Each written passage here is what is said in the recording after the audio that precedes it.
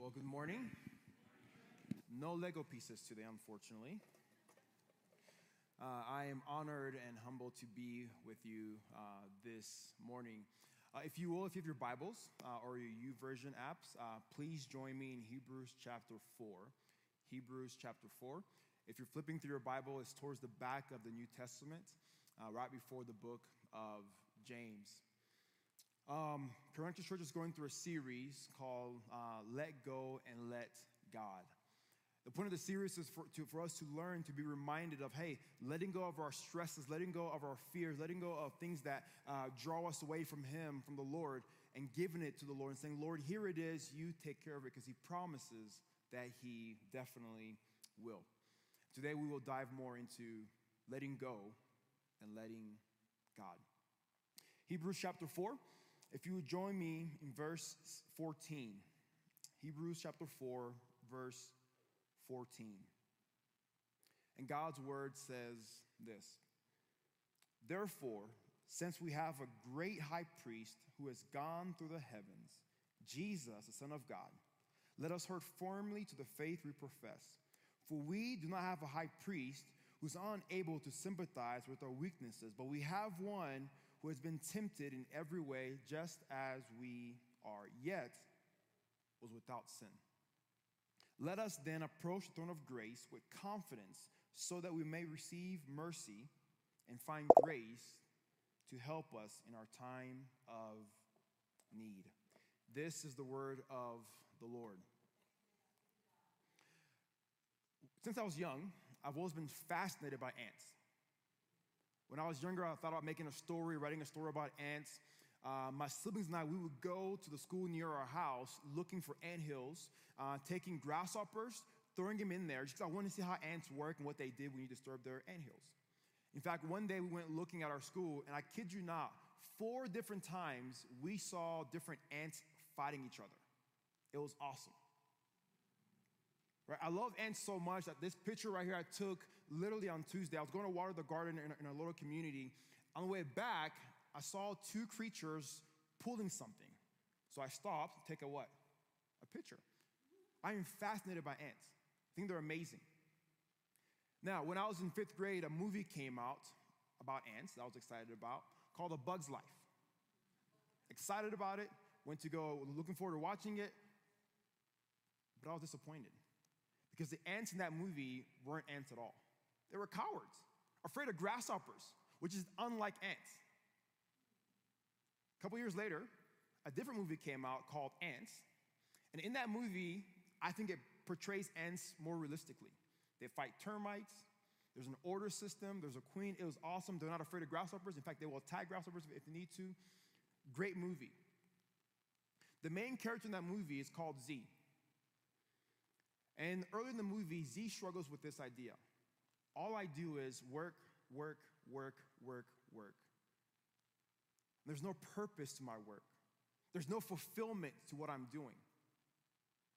I want something more. I want something different.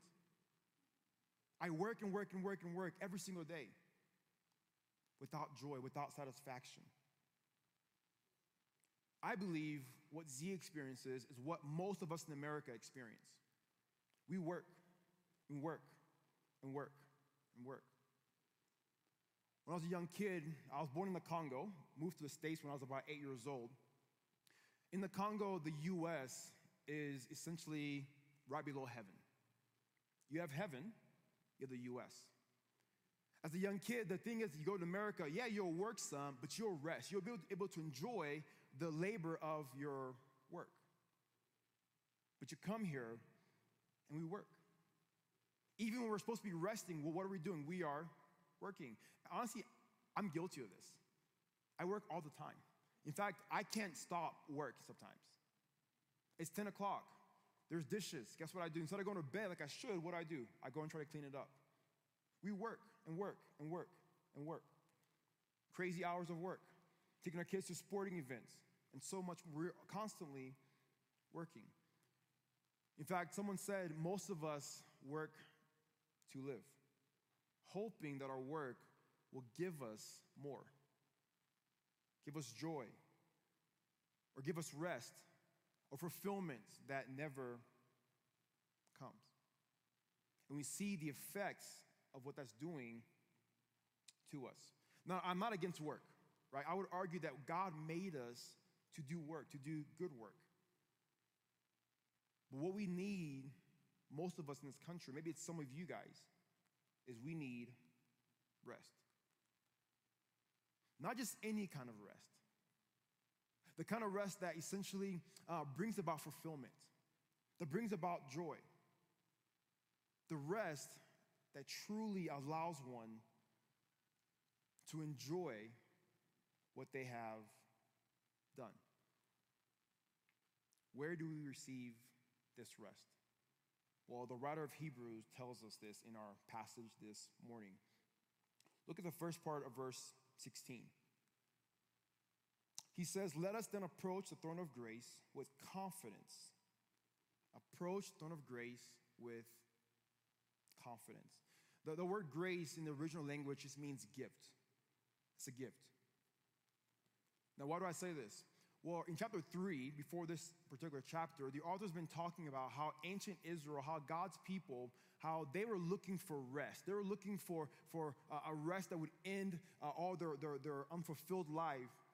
And the author says they never achieved it, even though God promised them rest. They never got it. The fact that God would give his enemies, by enemies I mean those who he created to work the world, to be his image, those who rebelled against him, the fact that God would promise them rest is an act of grace. Right? Rest from God is an act of grace. The writer says we find this grace, we find this rest at a throne that is called grace. Think about that.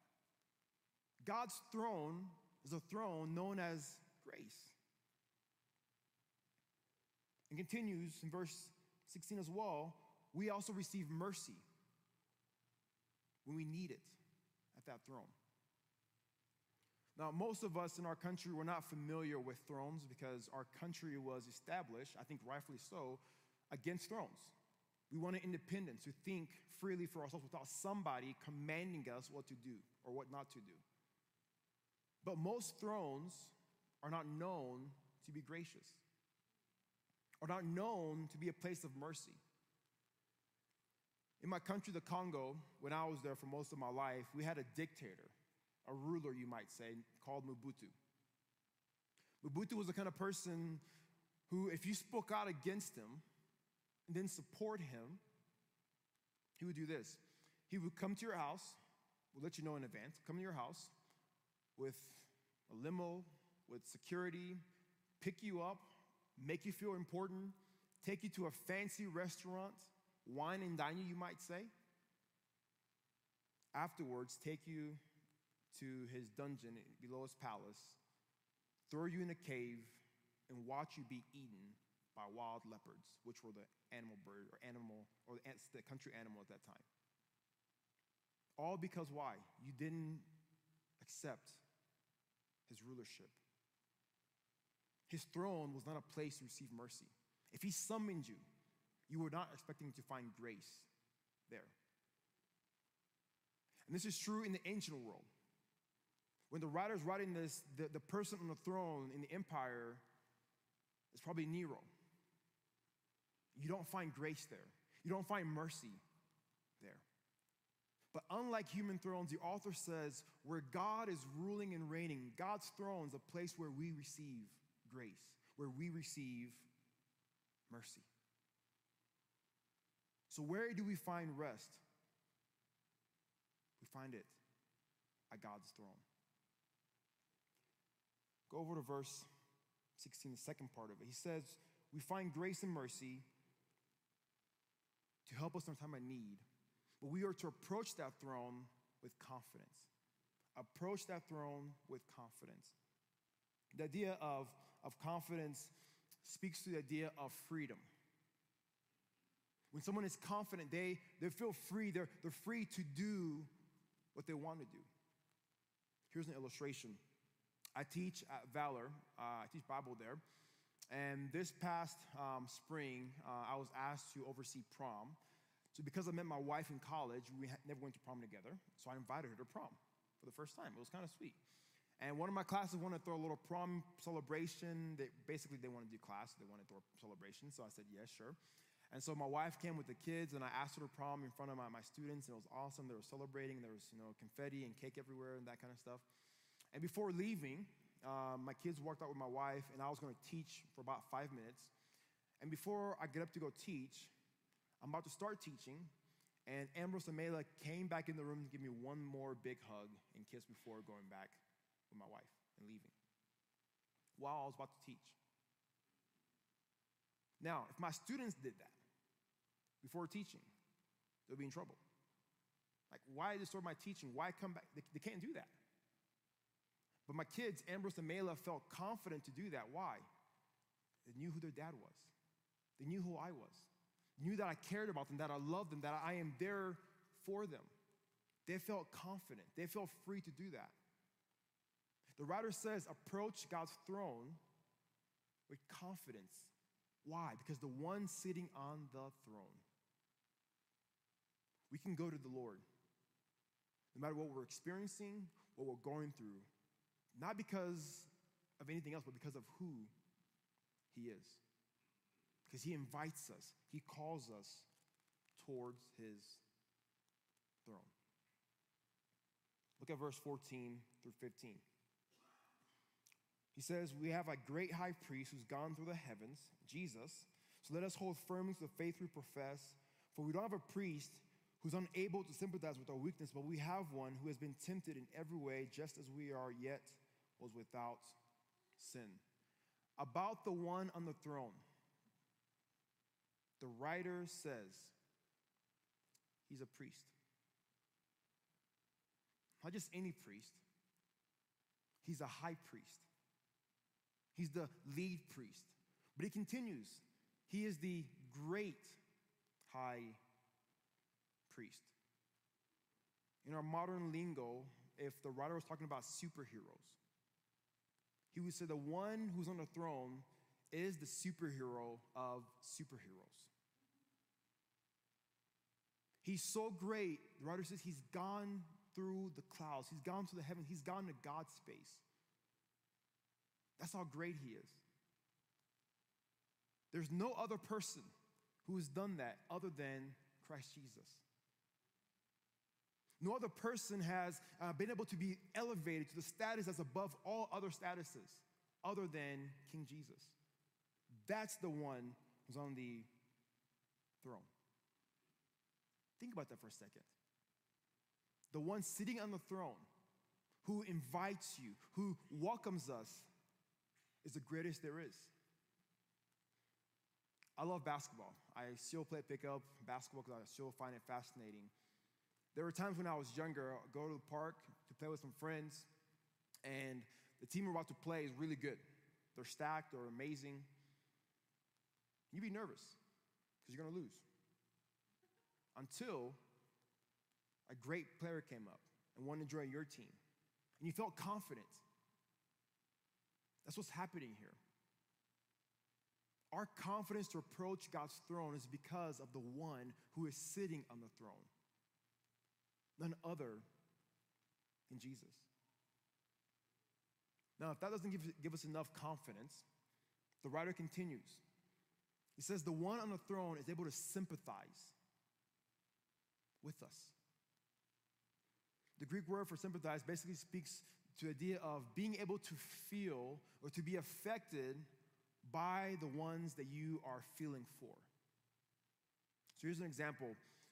When I was in high school, in youth group especially, we watched skateboarders do their things and jump and do flips and so forth. And every single time they fell, what was my reaction? Ooh, ah. Why? Because you know what it feels like or what it would feel like to experience that kind of pain. Or watching movies where the husband dies or the wife dies or the kids die. You begin to what? Cry. Have y'all seen Encanto by any chance? Anybody? Disney movie? Okay, I haven't seen it yet. If you haven't seen it, it's okay. You're not missing much. I haven't seen it. A couple of nights ago, I get home and my wife is watching it. And there's a moment where it's pretty sad. I won't spoil it for those who haven't seen it. It's pretty sad. I'm like, honey, why are you watching this? Right? I can't watch sad movies anymore. Why? Because I connect it to my life. I feel it. When I watch a movie where a spouse passes away or she's sick or the kids are hurt, I feel it as a father or as a husband or as a friend. Right? That's sympathizing with someone. And the writer says that the one on the throne sympathizes with us. He feels what we go through. Why? Because he's been tempted in every way as we have been. He's been in our shoes. I tell my young kids of Valor when I'm teaching about Jesus' early childhood, I'm like, Christ knows what you feel. He's been where you're at, rejected, insulted, belittled. The joys of life. He's felt all of it. So when we experience it, guess what? He knows. But unlike other religions, the leader of this religion, of Jesus, he chose to experience that. He chose to come to where we are at, to experience what we experience, and to feel what we feel. It's why we're able to be saved by him. Because he knows what we go through. Right? The great message about Christianity is our God doesn't save from a distance. He doesn't look at us, oh, you're in pain, you're in sin, you're suffering. Look, let me save you from up here. No, he jumps into our mess to save us. Think of a mother walks into a little baby's crib and sees throw up and poop everywhere on the bed. Well, how will she save or clean her little one? From a distance? No. She'll get in there, pick her up. Let the disgustingness get on her. In order to what? To clean her little child. That's what God has done for us. He saved us, not from being way up there, but from coming to where we are at. To the point to where death, the biggest, baddest enemy there is, undefeated, even death affected Jesus. So he knows. The fear that we may experience, the pain, he knows it. Elie Wiesel is the author of a book called Night. In fact, it's a series of books. He's a Holocaust survivor, and he writes essentially about his experiences.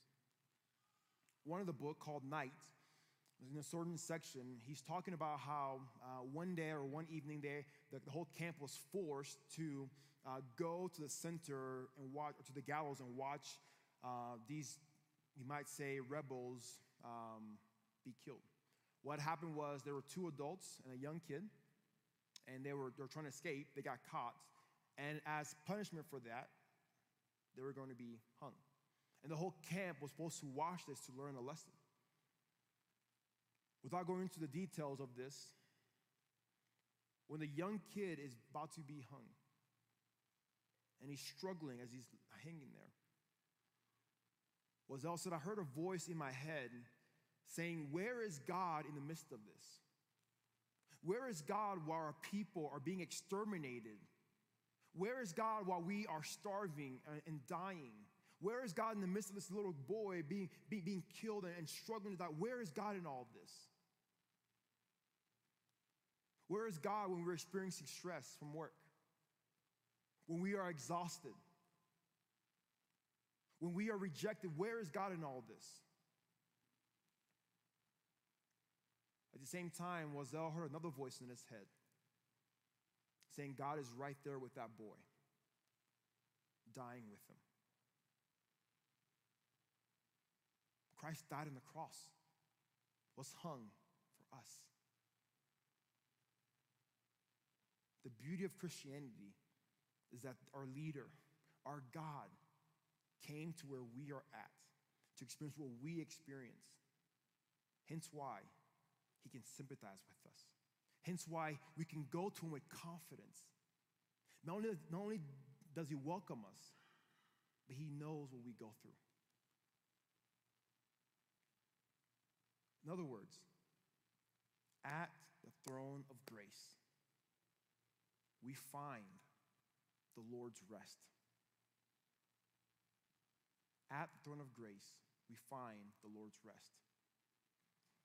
Rest from stress. Rest from rejection. Rest from constantly working. We find it at God's throne. For some of us, what that means is we need to go to Jesus. And so, Lord, here I am. As broken as I am, as tired as I may be, as exhausted as I am, here I am. For some of us, it may mean, hey, we need to be okay with not keeping up with the Joneses and say, this is okay. What we have here is enough. What God has given us is sufficient. For others, it might be, hey, I need to create a pattern in my weekly weekly rhythm to stop working and to actually enjoy my family, do something fun and enjoyable. Right? All those small things remind us of a future rest that is coming, that we can experience now, little by little, when we go to God's throne. The one on the throne says, come. Right? Didn't Jesus say, hey, come to me, those who are weary and burdened, and I will give you what? Rest. Rest for your soul. Rest from pressures of the world. Rest from sin. The kind of rest that is fulfilling, that gives you purpose and meaning in life. The Lord's rest, we find that at God's throne. At the throne of grace, we find the Lord's rest. Would you pray with me?